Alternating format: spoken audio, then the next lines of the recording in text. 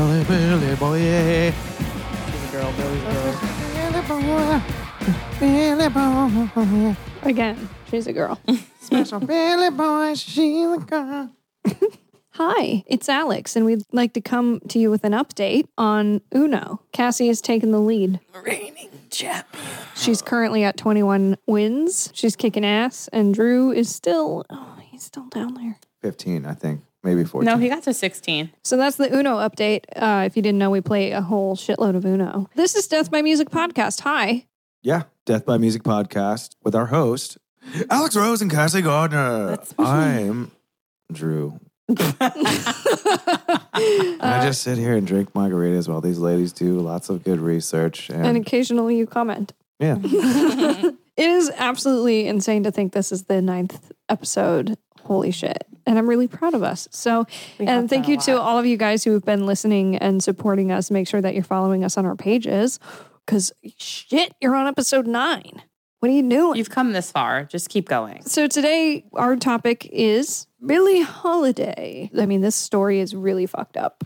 Yeah, there was a lot of information. Yeah, and Cassie really took the lead on this one, so she's going to be doing the bulk of the storytelling here, and I've got a few comments kind of at the end. We're going to work through this together, everybody. We do want to recognize our sources. They did lots of research, and a lot of that information came from biography.com, wikipedia.com, NPR article with Elizabeth Blair, Politico article with Joanne Hari, The Hunting of Billie Holiday, and Face-to-Face Africa article by Michael Eli DeCosi, How Billie Holiday Was Tormented to Death, Handcuffed to Her Hospital Bed. And then there were a few more. TheAtlantic.com had an article called Does Billie Holiday Still Matter? Which is like, Of course she does. It's rude. Assholes. Rude ass.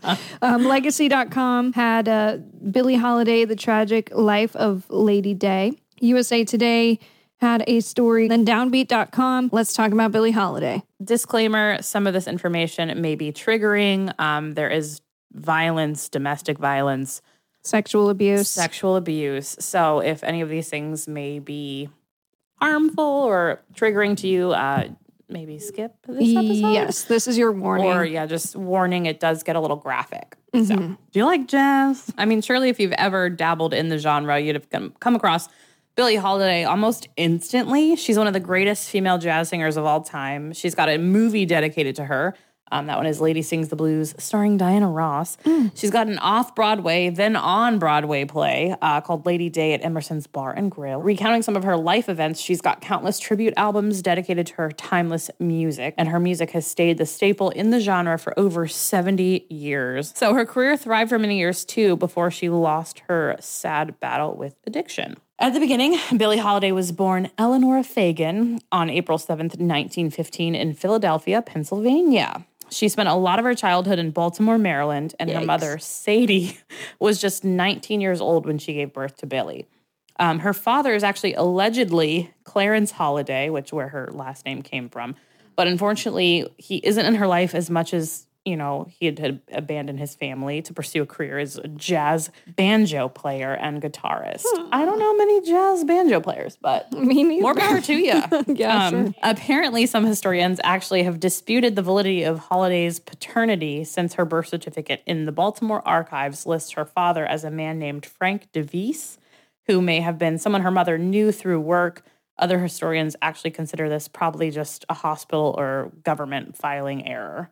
Which happened apparently a lot back then. Billie actually had a really tough time growing up. She had no steady father figure. Her mother was leaving to go work on passenger railroads. She had no consistency in a family at home. So eventually Billie was left to be raised by her mother's half-sister's mother-in-law. Yes, I read that correctly. Good. Moving on. Not moving on yet because I got to think about it for a second. Her mother's half-sister's mother-in-law. So her half-aunt's husband's mom. Yes. Okay. Got it. Yeah. All right. So when your discipline is inconsistent and your parents are absent, you get a kid that has some behavioral issues. Yeah, for it's sure. Bound to happen. So Billie started skipping school and eventually landing her in Catholic Reform School at just 9 years old for truancy. So she was baptized Catholic in 1925 and then released back to her mother. Sadie was starting to get her shit together and opened a restaurant where she and Billie worked long hours, eventually leading to Billie dropping out of school at age 11. It's crazy to me that her mom was just gone, probably dealing with financial troubles too, considering the fact that she had to give up her daughter, but she had the funds up front to start a restaurant. I guess that things were different back then, but damn, it seems like a huge financial risk to start a restaurant if you're not already like the wealthy. The loan portion of that, renting and just holy shit, having to pay everybody. It's a lot of running a business is a lot of work. Yeah. So back in 1926, Sadie actually walked in on a neighbor trying to rape Billie. The neighbor was later arrested, but for some reason, the incident put Billie back in the custody of the reform school until she was 12 years old. Oh my God. Yeah, like kids don't get raped in the care of Catholics. Jeez. Am I wrong?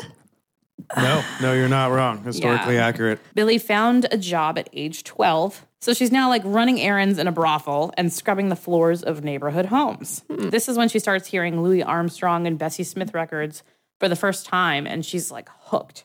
So I did some research on fair labor laws because I was like, holy shit, what the fuck?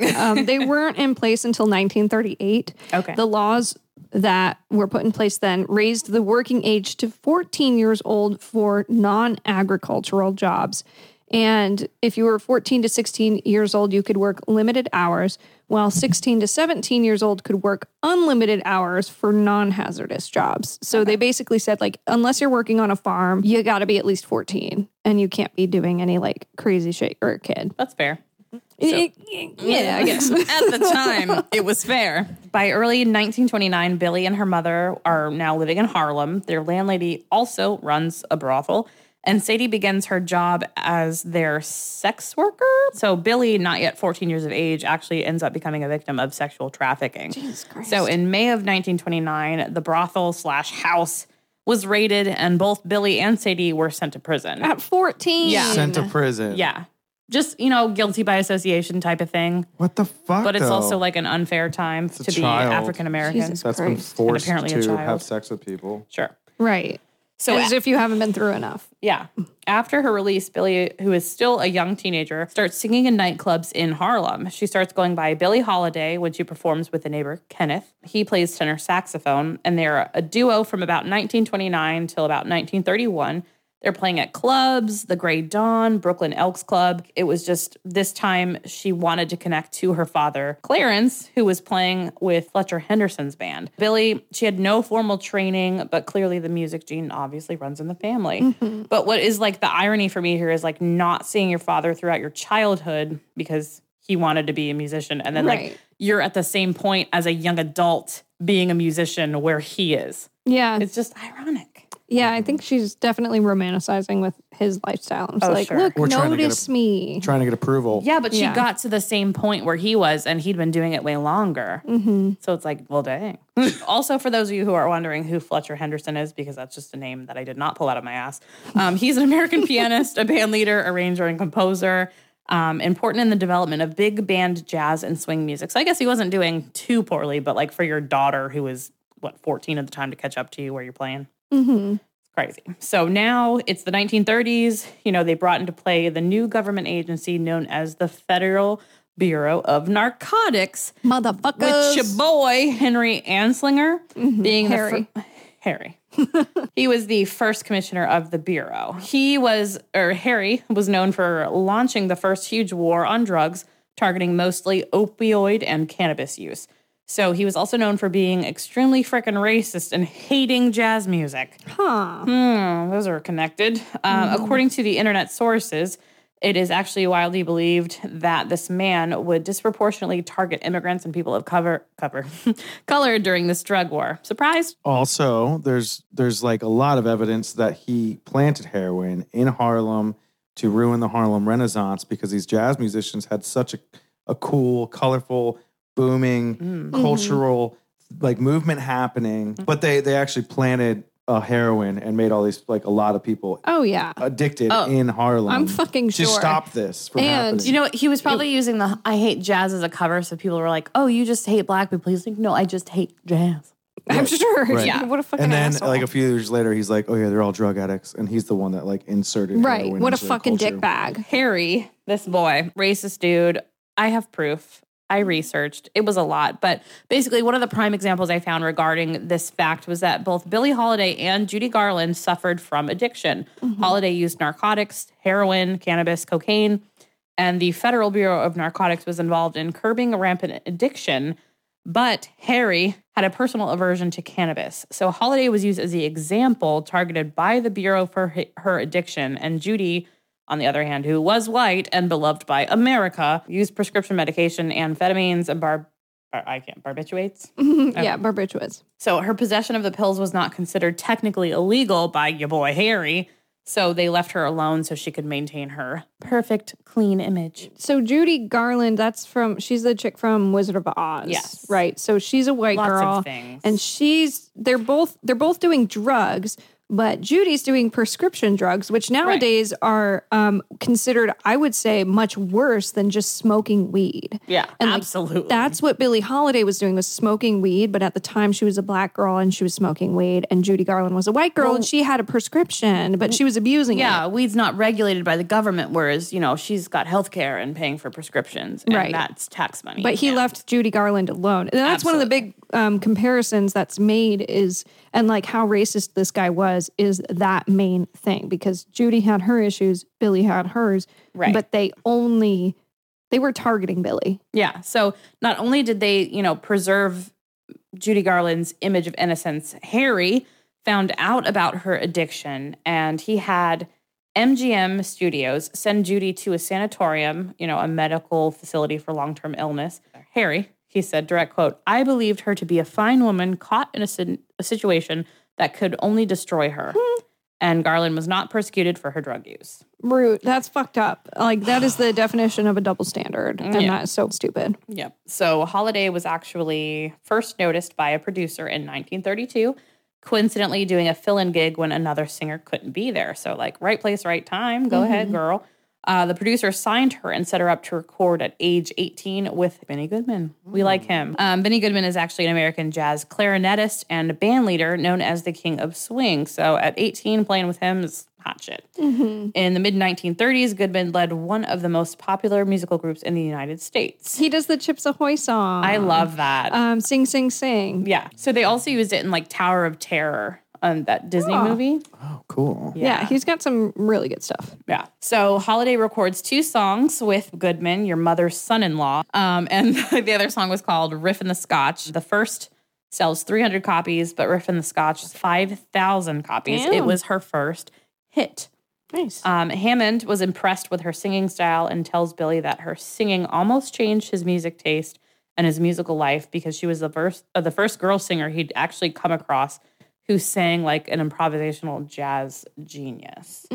He compares her to Louis Armstrong and says she's got a great sense of lyrical content for someone of her young age. She also used her voice like an instrument, Yeah. which was so cool. It wasn't as a literal thing. It was like a horn or something. Yeah. That's hard to do. So in 1935, Holiday actually made her big screen debut with a small role in Duke Ellington's 9.5-minute short musical film called Symphony in Black, A Rhapsody of Negro Life. Billie played a woman abused by her lover and sings a song called Saddest Tale, which was also known as Big City Blues, composed by Ellington. During her scene, she also continues to record more music, earning notoriety for her distinctive phrasing and expressive, often melancholy voice. Holiday was signed then to Brunswick Records by John Hammond and began recording with jazz pianist Teddy Wilson. So they get together, they record pop songs, but in the swing style. So kind of like how, is it unorthodox jukebox? What is it called? Oh, postmodern jukebox. Unorthodox jukebox. So I was like, what the fuck are you talking about? Like postmodern. So they would like put their jukebox mode. Okay. postmodern jukebox. You've seen them on like YouTube. Yeah. Yeah. Yeah. So they were, covering popular songs in the swing style. Since the duo were given artistic freedom to improvise their material, Holiday actually really flourished with her vocals. She has a knack for her improvisational melody and being able to fit emotion into every note she sings. It just made her soar to the top. The first recorded collaboration between Wilson and Holiday included What a Little Moonlight Can Do, which becomes Holiday's claim to fame. If you're actually interested in hearing all these songs, like we talked about. Playlist. We've got our playlist. Yeah, find it because we make one Cassie makes one for every single episode, and it's pretty awesome. And it gives you a little bit of context for the people we're talking about and the work that they've done. The song, What a Little Moonlight Can Do, it was so successful, but the record label was not enjoying it. They wanted her to sound more like Cleo Brown, which was another famous jazz musician at the time. Luckily for Holiday, the record label decides that they're going to let her be considered as an artist in her own right. Good. Which you should have been doing that all along. Yeah, to everybody. After about a year, she begins, being able to record under her own name. Good. And lucky for the label, once they gave her this freedom to be herself, her releases from 1935 to 1938 became an asset for Brunswick. As it turns out, the label was broke. So who are they to judge her songs? Yeah. Since there was no written arrangement for the albums that Holiday was recording to be recorded, she pumped out all these hits. Brunswick paid her a flat fee instead of royalties, and then they saved the company money by What the fuck? Yeah. So they screwed her over, but she bailed them out of their own. Right. She made a whole bunch of hits because they finally let her do her thing, and then they just paid her a flat fee. That's fucked up. They weren't charging her to use the equipment, I guess, too. So I don't know. This seems sketchy then. What are you doing? Okay, so Holiday then meets tenor saxophonist Lester Young, and in 1937 she began touring with the Count Basie Orchestra for a brief time. Wow. So in 1938 she hops on tour with Artie Shaw and his orchestra, and is breaking new ground as she becomes the first female African-American vocalist to work with a white orchestra. That's huge, yes, especially in 1938. Holy shit. Yeah, it's huge, but it also obviously caused its problems. Must have sucked for her. It's probably like Jackie Robinson playing in the fucking MLB. So promoters began to object Holiday for her race, her unique style of vocals. She wasn't, and she's rightfully frustrated, She leaves. She can't deal with all this, added pressure. Bullshit. Yeah. So she was no stranger to people treating her differently, but when you're singing in bands, you actually expect the members to help stick up for you. Right. You're in their band. They should have your back. Which they weren't doing. So there's a bit of a controversy at this point, obviously, because in an archived article from 1939 found on downbeat.com, Holiday sat down with a reporter for the full story. So she sits down with this reporter. She mentioned that singing in dance bands never really works out for her, that she had too many managers with Basie's orchestra. Yeah, with his orchestra. She was, there was just too many people, too many guys behind the scenes telling everyone what to do, and it was just chaos. So her and Count Basie got along just fine, but she was just kind of fed up with his micromanagement. Mm-hmm. When it came to working with Artie Shaw, she said it was a lot worse. They'd known each other for a long time, but his managers would complain about her constantly. And soon enough, she went from singing to a set of songs to only just, 2 numbers a night. So can you imagine, you're doing great, you're singing 8-10 songs, and they're like, actually, just going to do 2. What even is the point? That's all we need. Yeah, exactly. Why are you being brought around then? So when she wasn't singing, she was actually made to stay backstage, and she couldn't sit out in front with the rest of the band, which is something special. That is yeah. Okay. Okay. It's a lot. So when they stayed at a hotel on tour, the hotel management made her use the back door, ride freight elevators instead of using the public ones. She was made to stay in her room when the rest of the band could just do whatever they wanted throughout the hotel. Or they could go out on the town, but they were like, no, you have to stay here. Because this was still during segregation. So they were making her follow these rules of segregation, even though she was the star of the fucking show. Right. Which also kind of a downfall because Shaw gets jealous. She's going out, she's doing all these songs, and she slowly gets cut back on these songs because she's getting everybody standing ovations for her. And then people are barely clapping for him. So he's jealous too. Right. So everybody just started trying let's just gang up on her and keep her down. Even though we asked her to be in our fucking orchestra and perform with us because she was good. Right. And they're friends. Messed up. So as time goes on, it seems like Holiday is just simply better off doing things on her own, working for herself. Mm-hmm. So in September 1938, she releases a single, I'm Gonna Lock My Heart, and it ranked 6th as the most played song that month. Wow. Her record label listed the single as its 4th bestseller for the same month, peaking at number 2 on the pop charts. Holiday starts using drugs early. It was the 1940s. She marries trombonist Jimmy Monroe on August 25th, 1941. And while still married, she becomes involved with trumpeter Joe Guy, who, spoiler, he is her drug dealer. So Holiday begins recording for Columbia at the tail end of the 1930s. Is introduced to Strange Fruit, which is a song based on a poem about lynching, written by Abel Maripol. Sounds right. Sounds right. Holiday performs it at Cafe Society in 1939. Now, for those of you who don't know what the Cafe Society is, it was a club created by Barney Josephson to showcase African-American talent and to be an American version of the political cabarets he had seen over in Europe. It was also known as the first racially integrated nightclub in the United States, located in Sheridan Square in Greenwich Village, ran from about 1938 to 1948. So it wasn't open, 10 years before it got shut down. So when Holiday's producers at Columbia found the subject matter too sensitive, the strange fruit, Milt Gabler agreed to record it for his Commodore Records. So in the episode Reefer Madness Part 2 of Conspiracy Theories, the podcast, they discussed Holiday's debut of her song Strange Fruit in 1939. Holiday received a threat from the FBN. That's the Federal Bureau of Narcotics. Yes, thank you. Warning her not to sing the song again or she was going to be investigated for drug use. Sounds like a threat to me, Harry. Yeah. And it doesn't even make sense. I mean, I guess they believed that it was a drug reference. I don't know. I looked into it, and the song's not even about drugs. No. She was told to keep quiet about racism in America, and she refused. So the racists who were hunting her down for drugs literally put an investigator on her to try and build up a case against her and put her away for heroin use. Because she sang this song, whether it was about drugs or racism, they were like, no, target on your back now. Regardless, Strange Fruit remained in Holiday's repertoire for over 20 years. And although the release didn't get any airplay, it sold well, obviously. According to Holiday, Strange Fruit was her best-selling record, and it was the equivalent of a top 20 hit in the 1930s.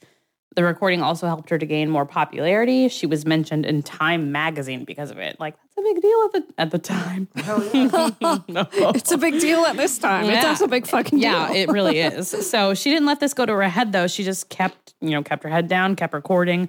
And by 1944, and still recording with the Commodore label, she pumped out I Cover the Waterfront, I'll Get By, and a song called He's Funny That Way. She also recorded some new songs that were popular at the time, including My Old Flame and How Am I to Know? So meanwhile, Billie's mom hops back into play. She'd been out of the picture for a while, but she opened another restaurant called Mom Holiday's, using money that Holiday earned while playing dice with members of Count Basie's band. I mean, so not only was she outperforming them, but she was taking their money backstage. She's making Farkle money. Making better because they weren't paying her appropriately. True, so obviously. Take their money. So Holiday was actually happy to keep her mom busy and happy, but it also kept her off of her back. She wasn't worried about her mom, but her mom also wasn't bothering her because she was kind of just giving her money. And if she was giving her this dice money, then she wasn't going to be resorting to prostitution for cash. But you can't get rich off dice money, right? Well, it was for the restaurant. Yeah. So eventually what happened though, Sadie was borrowing tons of money for the restaurant, which Billie was happy to lend, but her mother would refuse to return the favor if Billie needed money. So she's like, hey, I gave you all this money. Do you have something that I could use? And she's like, no. Yeah. So it's kind Thanks, of ma'am. Draining all the funds into a restaurant. Holiday, inspired by this argument where her mom would not give her money back, writes God Bless the Child, and the song reaches 25 on the charts in 1941. It was third in Billboard's Song of the Year, and it sold over 1 million records. It was later added to the Grammys Hall of Fame in 1976. So, ironically enough, her mother did help her get paid. So, I don't think she can be that roundabout. Right, yeah.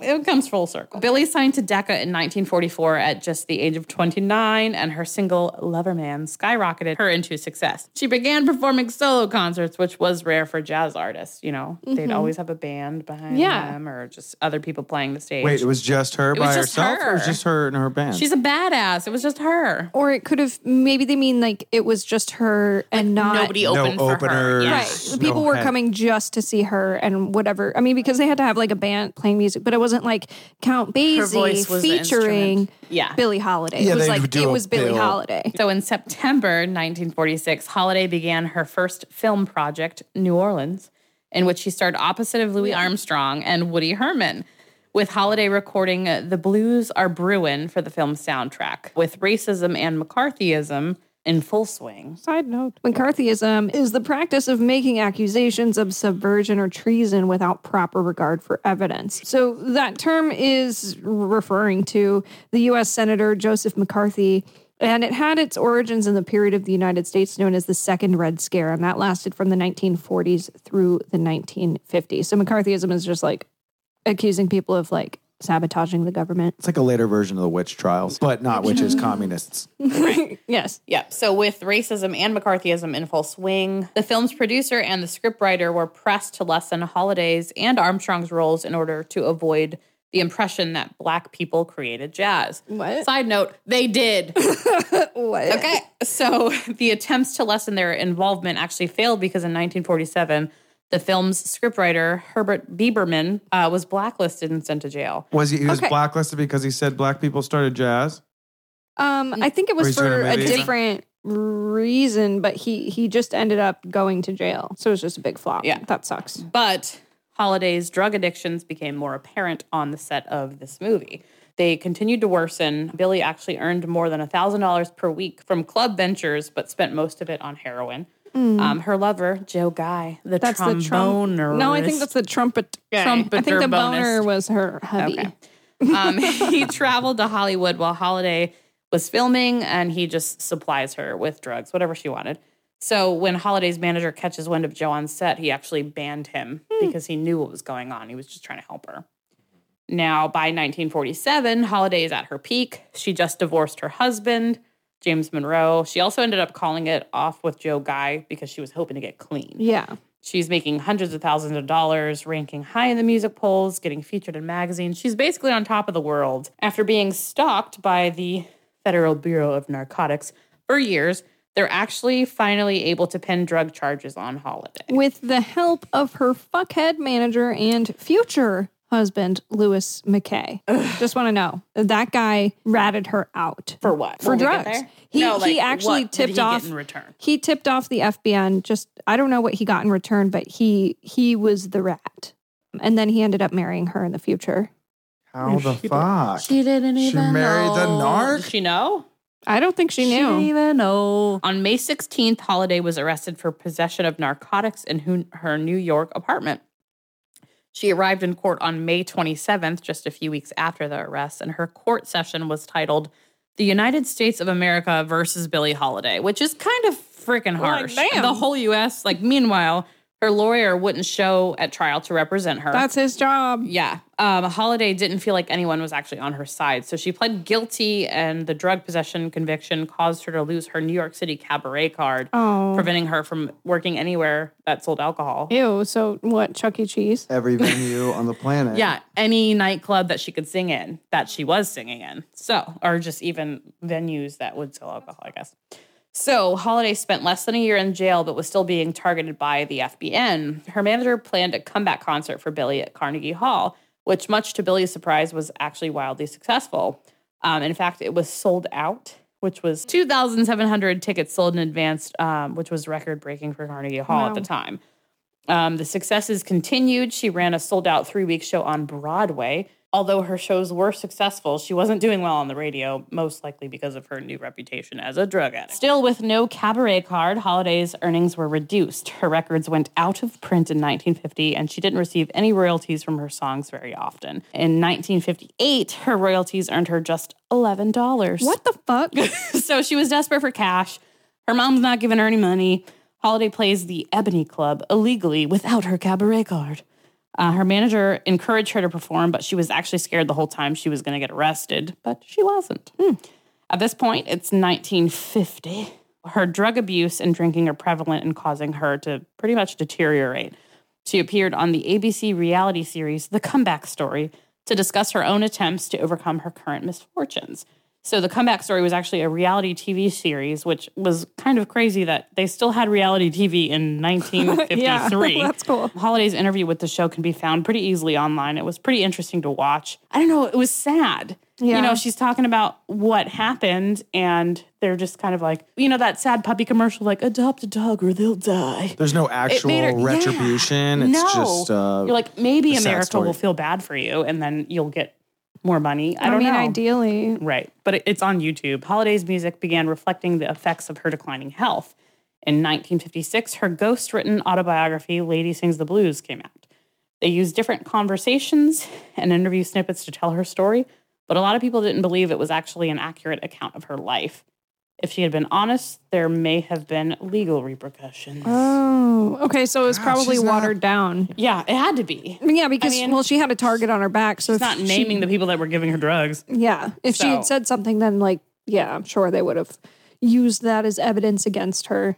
Yeah. It would be nice to know her actual story. So on March 28th, 1957, Holiday marries the Rat, Louis McKay.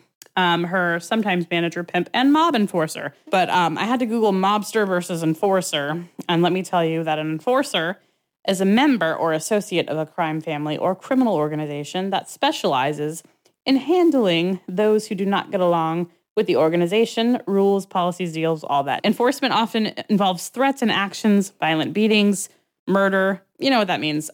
Just like all the other men in her life, he was abusive. Yeah, and this McKay guy is the dude who helped rat her out the first time. Billie was being hunted by the anti-drug squad. Harry Anslinger from the Federal Bureau of Narcotics, had another man, George White, track her, and the two busted her in a warrantless raid of her apartment. Oh. Wow, crazy that shit still goes on today. What year is it? So George had a history of planting drugs on people, and he would actually invite women back to his apartment and spike their drinks with LSD to see what would happen. Oh my God. Though Billie told the men she had been clean for a year, they found paraphernalia in her wastebasket and took her back to court on drug charges. So they basically planted shit on her and took her to court. The trial found her not guilty, thankfully. So Anslinger got his revenge the moment Billie's health took a sharp decline, which landed her in the hospital. So in 1959, Holiday was diagnosed with cirrhosis of the liver, and she had to stop drinking because of her doctor's orders. It wasn't too long, though, before she relapsed, and by May of 1959, she had lost 20 pounds. And those people surrounding her, along with her manager, attempted to persuade Holiday to go to the hospital. Sure. Finally, she collapsed while eating, and she was rushed in.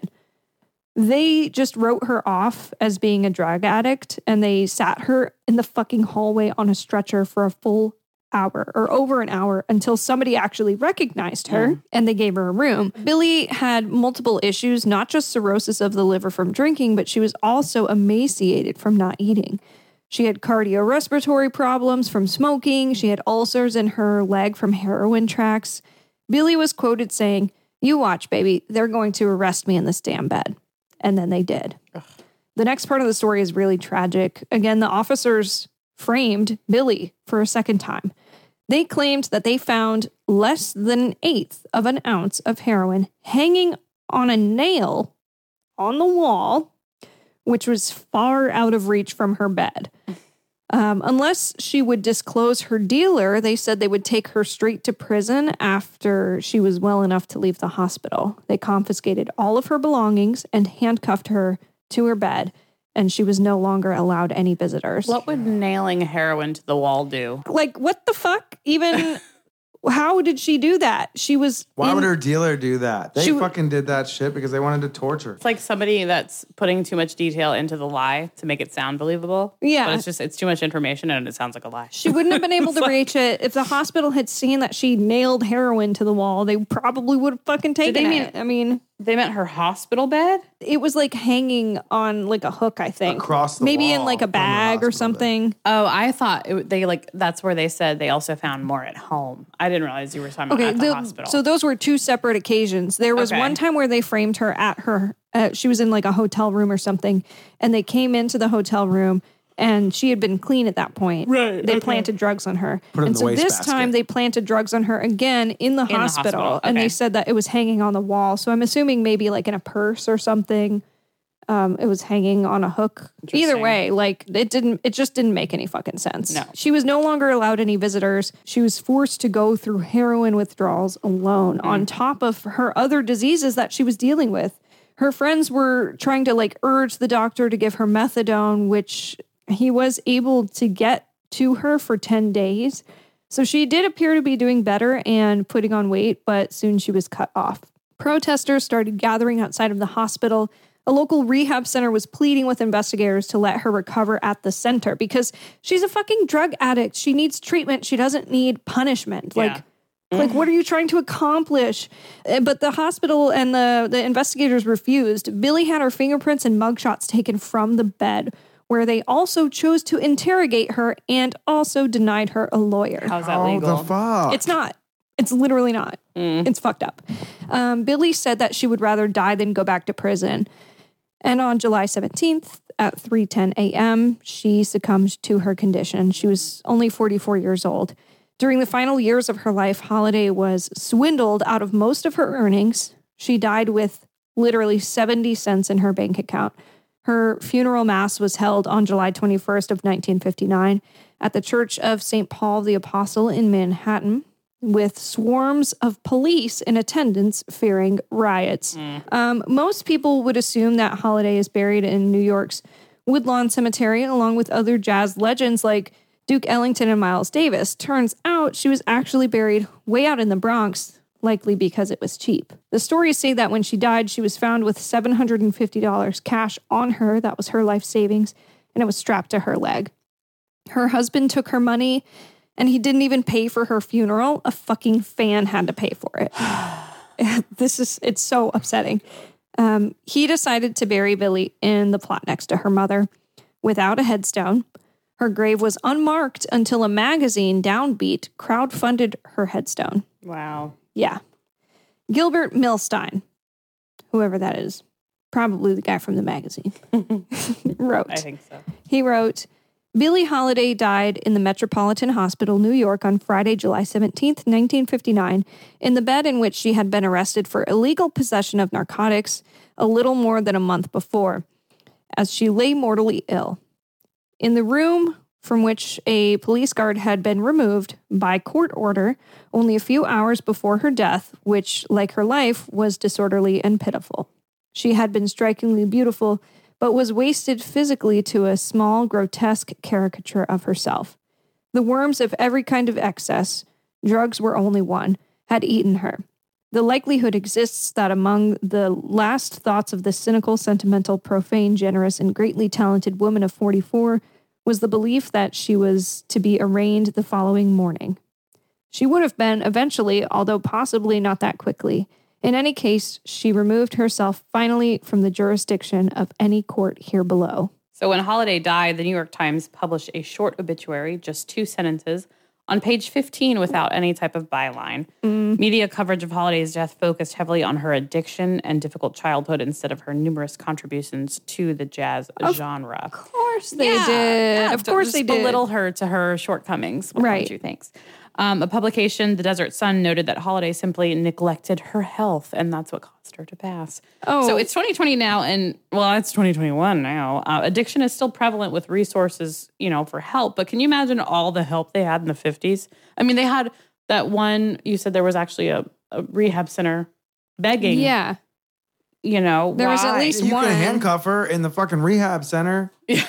It's not like she's going to go anywhere. They're not going to let her. Yeah, but they didn't care about her getting better. They cared about her getting put away. They obviously wanted her dead. Yeah. Yeah. So unfortunately, Holiday was demonized for her addiction, and her death was marked with blame for it. Not only was she targeted as an example, but she wasn't even offered help to overcome her addiction. Now, Holiday's estate was left with $1,000. Her best recordings from the 30s were mostly out of print, but in the following years, her notoriety continued to grow. So they actually released, what I talked about earlier, a movie portrait of Lady Sings the Blues. And in 1972, Diana Ross, who played Holiday in the film, was nominated for an Oscar for her performance and actually won herself a Golden Globe. In 1985, a statue of Billie Holiday was erected in Baltimore. The statue was completed in 1993 with additional panels of images inspired by her song Strange Fruit. There's going to actually be a biographical drama titled The United States versus Billie Holiday, starring singer Andra Day portraying Holiday, set to release in 2020, which didn't happen. But Lee Daniels, who is an award-winning filmmaker, is hoping to shine a light on systemic racism and social injustice that is centuries old. Honestly, a perfect time right now for this movie. Yeah, seriously. Absolutely. So, I mean, it really sucks that it didn't come out in 2020. I know we wrote this up a while ago, like a few months ago, but a lot of production was stopped on all TV and film stuff because of the pandemic. So hopefully this is something that is still in the works. It might be, but we'd have to follow up with that. Yeah. Yeah. So Holiday is actually posthumously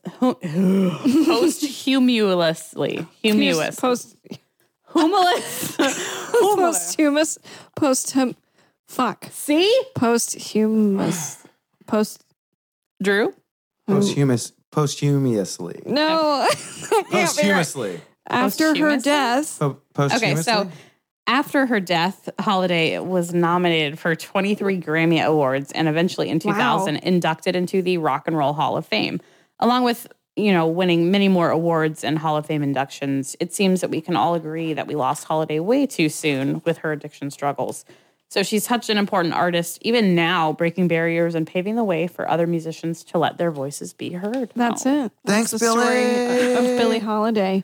This one was like a really important one to do because it just shows like double standards and injustices. And she was a fucking musician. She was an entertainer. And how many fucking musicians, especially how many are we going to talk about on this show that were addicted to drugs? Yeah. And how many of them had the same shit happen that she did? None of them. Yeah. It was completely unfair to make her die alone in a hospital while she was going through withdrawals. Like, fucking treat her. And by the way, war on drugs is bullshit.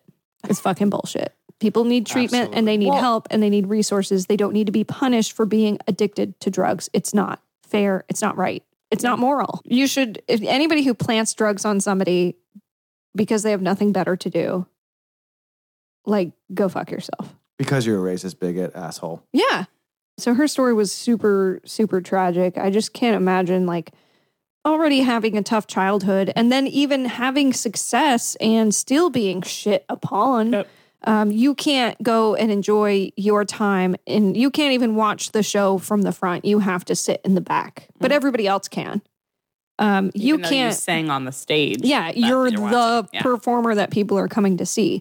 You're selling out shows, but you can't leave your hotel room like everybody else in the band. You have to stay in there by yourself because you're Black.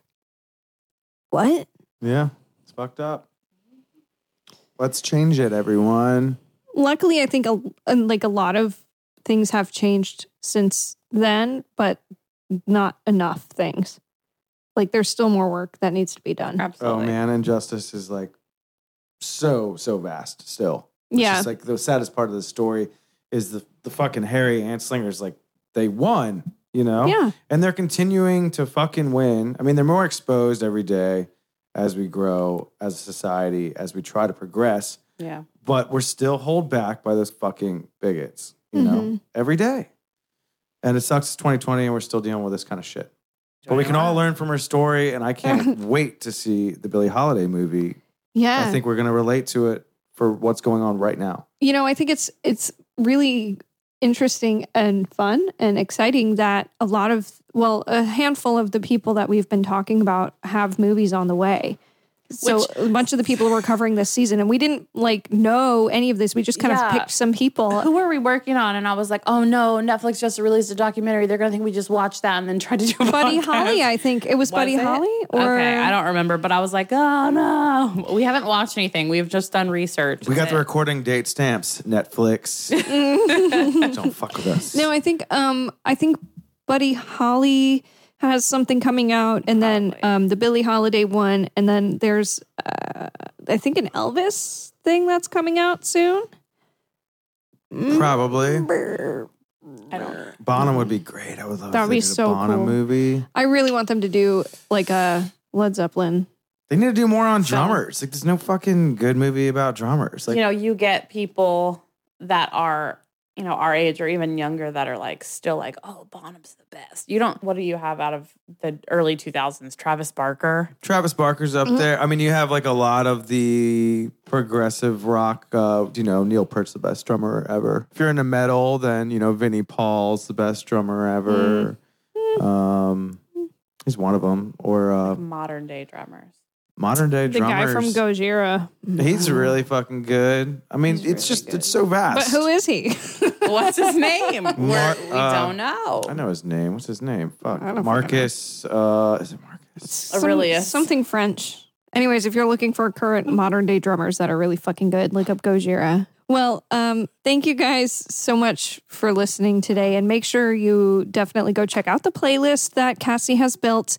You can listen to a bunch of music from Billie Holiday and some of the other artists that we mentioned on the podcast today. Basie, Shaw, I think. I focused more on jazz. Duke I guess they Ellington? are jazz. Yeah. So check that out, and then make sure that you guys are rating our podcast. That's super helpful. I think you can do that on like iTunes and wherever you're listening to your podcasts. If it gives you the ability to rate it, that would be awesome, because it means that other people can find our podcast, which is our ultimate goal. Yeah, we want to talk to, we want friends. Yeah. That's the ultimate. And even if you're like, friends. I'm not going to rate that shit, I don't have time.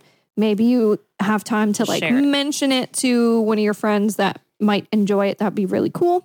Yeah. Or if there's information that we don't know that you do know, maybe you could share that and we'll mention it. Yeah. And if your sister did something that's really like stupid, then write us an email for Your Sister's House podcast that we might be considering.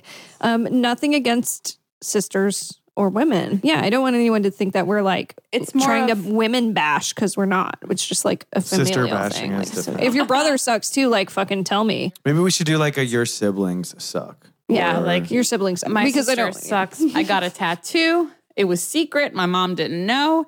And then when my sister got in an argument with my mom and threw me under the bus and said, at least I'm not the child with the tattoo. Oh my God. And my mom disowned me for like 3 months. She wouldn't speak to me.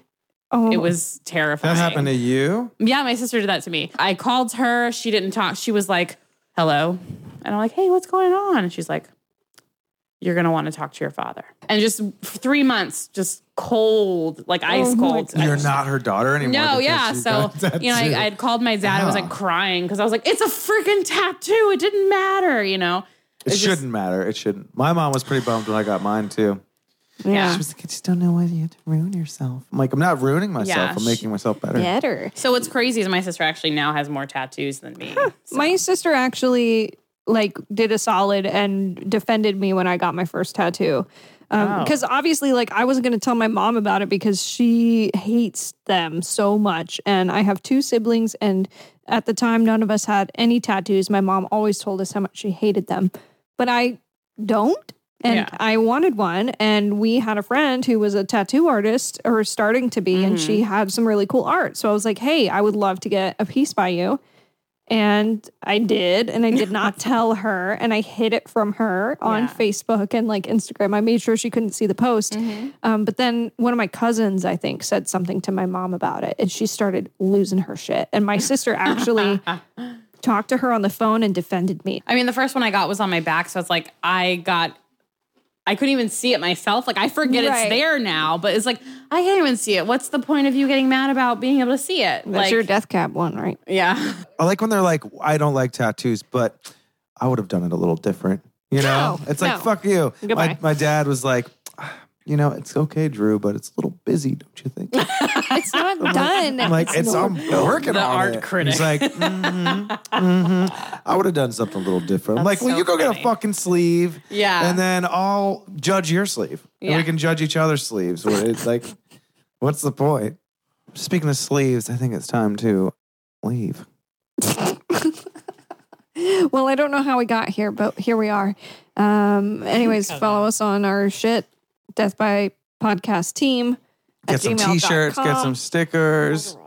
That's assuming we have t-shirts and stickers, which maybe we do at this point in time. Who Comment, knows? like, share, spread the word. You nerds. Spread it. Follow us. Bye. And also, rest in peace. Scissor my timbers. Everybody. Don't scissor Drew's timbers. Just rest in peace. Perform some payments. Scissor my timbers. Later, nerds.